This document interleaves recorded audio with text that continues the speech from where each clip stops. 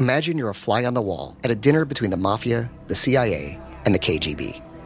That's where my new podcast begins. This is Neil Strauss, host of To Live and Die in LA, and I wanted to quickly tell you about an intense new series about a dangerous spy taught to seduce men for their secrets and sometimes their lives. From Tenderfoot TV, this is To Die For. Search To Die For in your podcast app to follow the show. Today is Monday, April 27th, 2020. On this day in 1945, Italian dictator Benito Mussolini was arrested in northern Italy. It was the beginning of the end for the longest ruling fascist of the World War II era.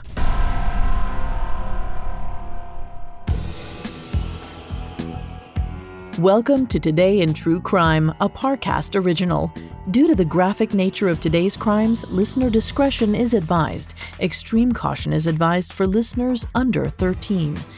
Today we're covering the Italian rebels who blockaded the northern route out of Italy as the country fell to Allied forces, and in the process captured Italian dictator and war criminal Benito Mussolini. Let's go back to the morning of April 27th, 1945.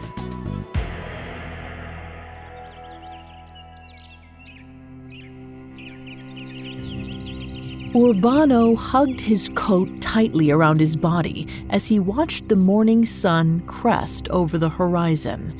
He was grateful to see its arrival. Late April had a way of tricking you into forgetting that it wasn't summer yet.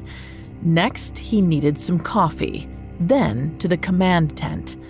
Urbano was a member of the Italian resistance, but that meant different things to different people.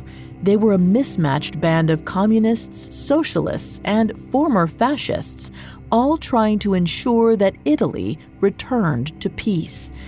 Urbano personally didn't care what form the government in Italy took after the war. He just wanted this all to be over. It was then that one of the volunteers ran up to the tent. A German convoy was heading up the road. No weapons as far as they could see, but lots of soldiers. Urbano sighed and rubbed his brow.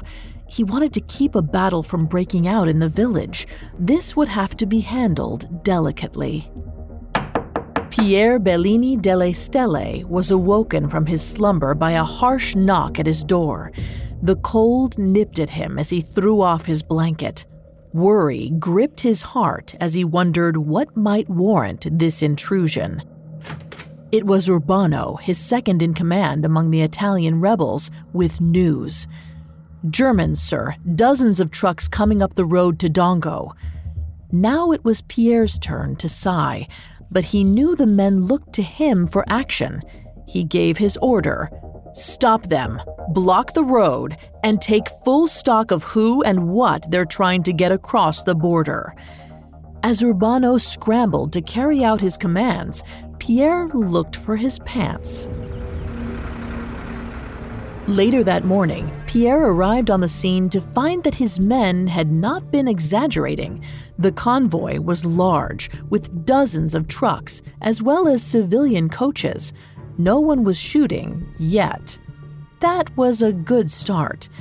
Walking up from the lead truck with Urbano was a German officer, his long coat and stately hat failing to hide the fact that he was tired and scared. Urbano introduced him as a former member of the Luftwaffe named Schallmeyer. Schallmeyer immediately started in, speaking with a heavy accent. He claimed that they meant the Italians no harm. They were simply trying to return to their home country so that they might protect it from the Americans, French, and Russians. Pierre smirked, wondering why he should allow such a thing to pass. Schallmeyer said, "My government has come to an agreement with your government." Pierre pretended not to be given pause by this. It was possible that the insurgents in Milan or Rome had decided to let them pass, maybe to avoid any bloodshed. But right now, in the north, it was anarchy. There were half a dozen different political parties one might swear allegiance to. Authority depended on who you were speaking with. Pierre decided to stick to his guns. His authority was all that could be counted on right now, and he wasn't about to let the Germans escape north if they had any damned fascists with them. For Italy to heal, the fascists needed to be held accountable. So Pierre lied, saying, "Well, I have orders to keep anyone from passing, but I might be willing to let you go if you let us search your convoy." As the two began to argue, Urbano, more curious by the minute, wandered off to start checking in on the trucks himself. No one was going to fuss over just one man peeking his head in here and there. The German trucks were loaded with anti-aircraft and machine guns, pistols too. He clenched his jaw. This could get ugly fast if Pierre didn't let them through. At the sound of someone whistling, Urbano looked back and saw Pierre motioning for him to lead the men in a search of the convoy. The German leader had acquiesced, no doubt realizing he'd be the first to die in a firefight. The Italian partisans began moving from car to car, asking to see identification from each German soldier. The morning stretched into the afternoon. As Urbano began to near the point in the convoy where the trucks ended and the civilian cars began, he heard an excited yell from one of his men further down the line. "We've got the big bastard!" the man exclaimed. Urbano scrunched his face in amusement, unclear on what the man meant. When he neared the truck in question, he looked inside to see a few soldiers, looking nervous, and one slumped over beneath a blanket. Urbano pointed to the man and asked, "What's wrong with him?" Anxiously, they tried to get Urbano to back off, saying, He's just drunk. Urbano rolled his eyes and asked if the man had his papers, but they just kept repeating the same thing. Growing frustrated after a full day of investigating trucks, Urbano pushed forward and reached for the blanket covering the drunk man. As he ripped it off, his mouth dropped open in shock. There, laying on his side, machine gun tucked between his legs, was none other than Benito Mussolini himself. Next, we'll discuss the fallout from the arrest. This episode is brought to you by Rakuten. Are you ready to shop? Rakuten's Big Give Week is back. Get 15% cash back at hundreds of stores, including headliners, Ulta, Ray-Ban, and Canon. Rakuten is how in-the-know shoppers get the best savings. They shop the brands they love and earn cash back on top of deals during Big Give Week, May 6th to May 13th. The cashback rates are even bigger. I'll be shopping for Adidas and Fenty. You can save on everything you need for summer, like clothing, outdoor gear, and travel. Join today for free and get an extra 10% cashback boost. That's an extra 10% cashback on top of Big Give Week's 15% cashback. You won't see higher cashback rates than these. Go to Rakuten.com or download the Rakuten app. Rakuten. Shoppers get it. Now back to the story. When Benito Mussolini was captured on April 27, 1945, the Italian partisans could hardly believe their luck. Northern Italy was in chaos.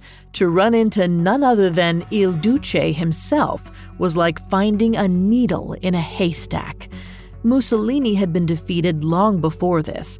He was betrayed by his own fascist government in July 1943, and shortly thereafter was installed as a puppet dictator in northern Italy by Adolf Hitler himself. All he could do throughout 1944 and early 1945 was give impassioned speeches and hope that the Germans didn't lose the war. But he was a coward and hypocrite, and while he was arguing for the merits of fascism, he was secretly sending emissaries to negotiate his surrender with the Americans, too. He was also in constant pain, plagued by stress-induced ulcers that, according to him, would cripple an ox. And no wonder, he knew a reckoning was coming. Over the course of his rule, he had imprisoned and killed thousands of political opponents. He had chosen to enter the war and ally with Hitler. He had turned Italy into little more than a vassal to the Nazis, and he had agreed to deport thousands of Italian Jews to concentration camps. By April 1945, the consequences of these actions had sunk in. He seemed completely resigned to his fate. Those who were around him said there was little left of the fiery orator who had talked his way into power. According to the biography Mussolini by R.J.B. Bosworth, most believed that Mussolini was suffering from a severe depression that verged on mental breakdown. It was perhaps for this reason that he didn't make any plans for escape from Italy. On April 25th, he met with members of the Socialist Party to discuss a potential surrender, but nothing came of it. By the next day, it seemed that his only other option was to try and flee north with the remaining Nazis in his vicinity. He rather callously left his wife and children behind, while inviting his mistress Claretta and her brother Marcello to flee with him. It's unclear exactly how this decision came about, though to be fair, it may have been the result of the two women's differing points of view. Mussolini's wife, Rachele, had always had a sharp political mind and had helped her husband throughout his career. She may have known that the smarter move was to wait in the fascist-friendly territory until the Allies arrived and took them into military custody. Claretta, meanwhile, had no such instincts and merely wanted to be with her man, collapsing Axis or no. Mussolini's disguise was minimal, with a large German overcoat wrapped around his body and a metal German helmet on his head. The great irony was that no matter what he wore, he would surely be recognized. He'd spent much of his rule plastering his visage all over Italy. The trucks made it within miles of the border, but were stopped at Lake Como, north of Milan. Mussolini's anxiety must have been tremendous as he waited to see if he would be discovered. It was a process that took hours, as every truck was searched. The convoy was even moved at one point further into the village so that both armies would be less exposed to angry third parties. But of course, eventually, Mussolini was recognized. He tried to hide beneath a blanket, but once found, he put up no resistance. In fact, according to World War II scholar John Toland, it was Mussolini who admitted that Claretta was part of the convoy. Up until that point, she'd successfully disguised herself as a Spanish refugee. The next day, both were executed by firing squad. Their bodies were hung in a square in Milan, beaten and spat on.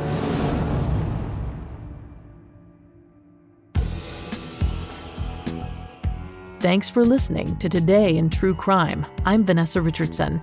If you enjoyed this story, check out our Dictators episode covering Mussolini's rise and fall.